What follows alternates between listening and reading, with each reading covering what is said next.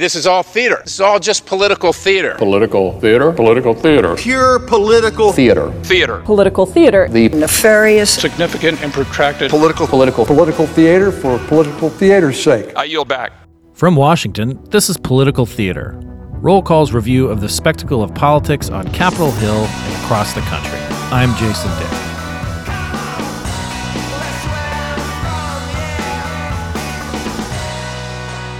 Filmmaker Dawn Porter had a unique challenge in making a documentary about Representative John Lewis, the Georgia Democrat who recently turned 80 and has been a civil rights hero for more than half a century. How do you say something new and interesting about someone so familiar? One way to do that was through having him watch archival footage of himself as a teenager all the way to the present day. And it pays off in her new film, John Lewis, Good Trouble, as Lewis starts telling stories about his life that have seldomly been heard before. Porter's previous project, the Netflix miniseries Bobby Kennedy for President, showed the deep connection between Kennedy and Lewis in the civil rights era, and also provided some valuable archive material that led Porter straight into this new film, which will be out on demand on July 3rd.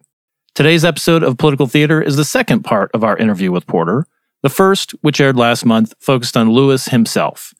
In part two, Porter and I discussed the relationship between Bobby Kennedy and John Lewis, as well as the relationship between the two projects, some of the cool behind-the-scenes craft that went into the film, and the decision she made as a documentarian and how to portray the person behind a very public persona.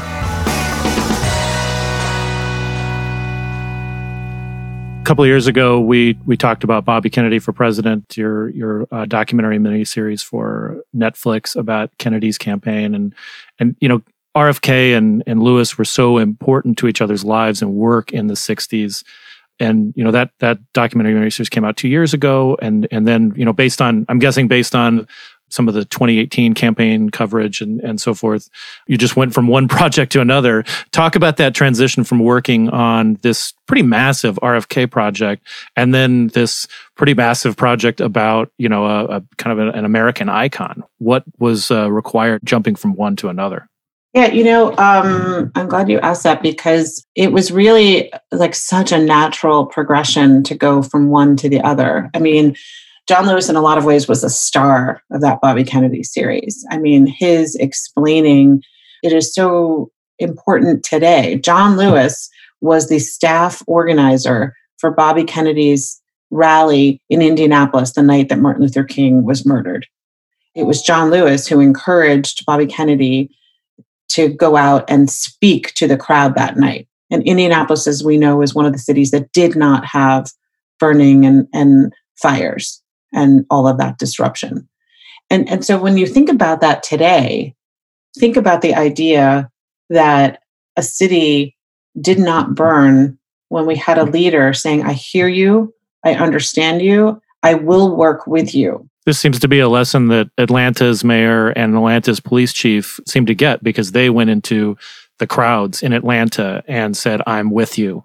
And I think that in the places where we've had leaders able to rise above the fray, we have had some success.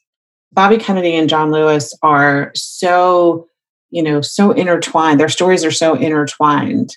So it was actually like, for a documentary person, it was kind of joyous. It was like I got to continue the journey I'd started. You know, Kennedy is like the 50s, and as you say, like really deeply into the 60s. And then looking at the same period, you know, through the eyes of another leader was really, really, you know, like for a geeky poli-sci person. Those are our people. Those are our people. So, you know, it was CNN that came to me after I did Bobby Kennedy's series. They had success with the RBG documentary. So I think that they were kind of looking for another 80-year-old to to turn their attention to. But it just came at a perfect time for me. Both, you know, I worked job to job, so there was that. But also just being in that headspace. And, you know, the other thing is the same archivist who I worked with on Bobby Kennedy worked on John Lewis Project. So I had been in that kind of headspace of going from one to the next. And the archivist had been quietly kind of setting aside really, like he's I love him so much. Like he sent me a list of cool things he found while working on the Kennedy film. And in that was some like cool things that hadn't been really seen or explored so much in John Lewis's life. So it was like such a fortuitous, like we sometimes in documentary talk about the documentary gods, like, are the documentary gods with you? And definitely here, the documentary gods were with us in that. I was already in this mindset of, and to some extent, it's an exploration of the same question. What causes somebody to change? What leads a 15-year-old who has never seen integration? What allows him to imagine a life in which he is treated fairly and equally? What happens to him? What are the things that push him to change? And similarly with Bobby Kennedy, complete opposite side of the spectrum, a man of privilege who easily could have, done the let them eat cake situation. What causes him to grow and change? And their stories are the stories of the two of them coming together in large measure. So to be able to go from that project to this was really satisfying. They're very different styles. They're very different, films. But, another thing is I was often so frustrated with the questions I wanted to ask Bobby Kennedy. How did you feel here? And with John Lewis, I had the opportunity to do that. So, from a filmmaking perspective, and that's why I you see the part in the film where we sit him down with footage and have him like watch it and respond to it. John Lewis has been asked every question about his life multiple times. And so he kind of has a, way of describing those moments. And I wanted to kind of interrupt that compulsion and see if we could get some other details. So we were at Bryan Stevenson's remarkable Civil Rights Museum in Alabama, and John Lewis was watching. So we weren't filming in the museum, but we were filming that weekend. Is this the one that's about halfway between Selma and Montgomery? Yes. Okay, exactly. I've been there. It's chilling. It's really chilling. It is a remarkable place, and having that history put together so beautifully that way. Watching John Lewis watch himself, he turned to, there was a teenager next to him, and he said, "I can't believe that's me." And then he started telling a story that I'd never heard before. And I thought, oh, maybe we need to really bring him back. So we rented the Arena Stage in DC and constructed 3 large screens around him. And Rich, the archivist, and Jessica, the editor, and I put together these like mini films and just played them for him and had him tell me the story of those moments. So, that was a way to like get him to say, to really, he was kind of living in it and have him respond. But that was inspired by that moment in Bryan Stevenson's museum. I really respect the fact that you also got into some parts of his life. I mean, there are some great personal details about from his brothers and sisters, from his late wife. The art in his house is all really cool. But you also you show some things that are kind of unflattering too. I mean, like the race against Julian Bond for the Democratic nomination in 1986 for that congressional seat was a rough one. He challenged Bond to a drug test. Bond really did not appreciate that. He thought it was a way of kind of race baiting. And then you also show some of the legislative stuff, which is, he doesn't get as much credit for being a legislator as he does for being an American hero.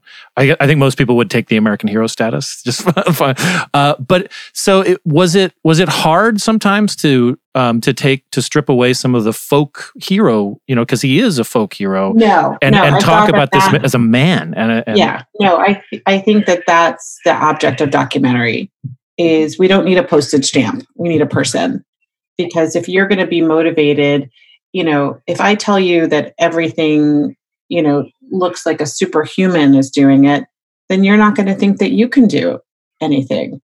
But John Lewis, and I also think being a Black filmmaker, it was really important to me to say, hey, you know what? The Black community is not always like marching in lockstep. If we're going to be fully human and treated as fully human, you got to see the rough parts as well as,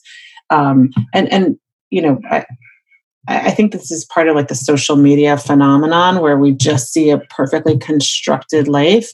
And I'm more interested in the messy parts because that's where you grow, right? So I think that he really values and loves Julian Bond as a person. I think it was important to him to come out of that.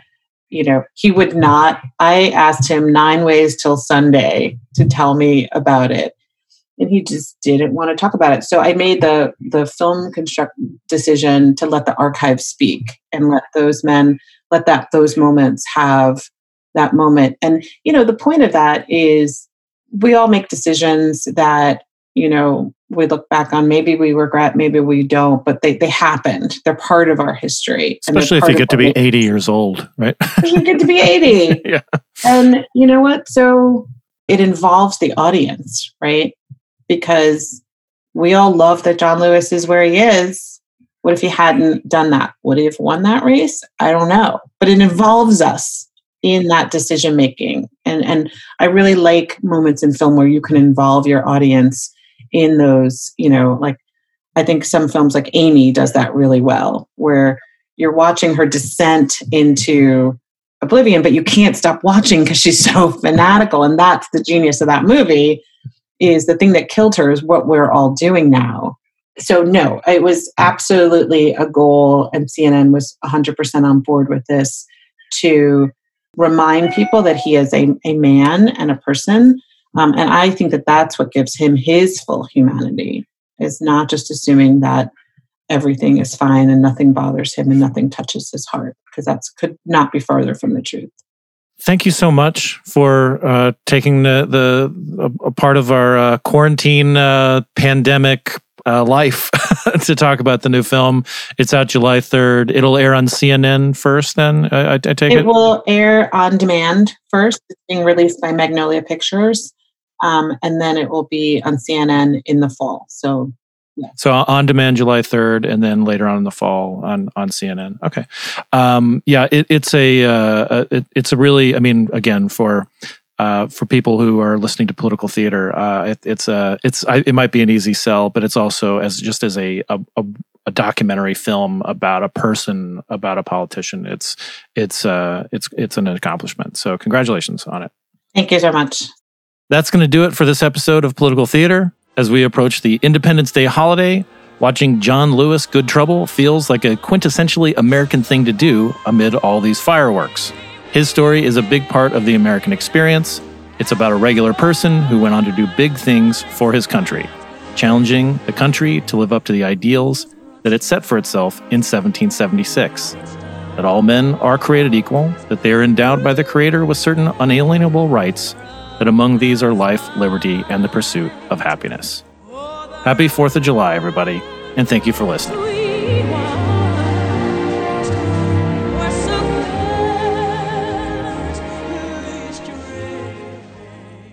Political Theater is produced by CQ Roll Call, a leader in nonpartisan policy news and analysis for more than 70 years. CQ Roll Call is owned by FiscalNote, a global technology and media company.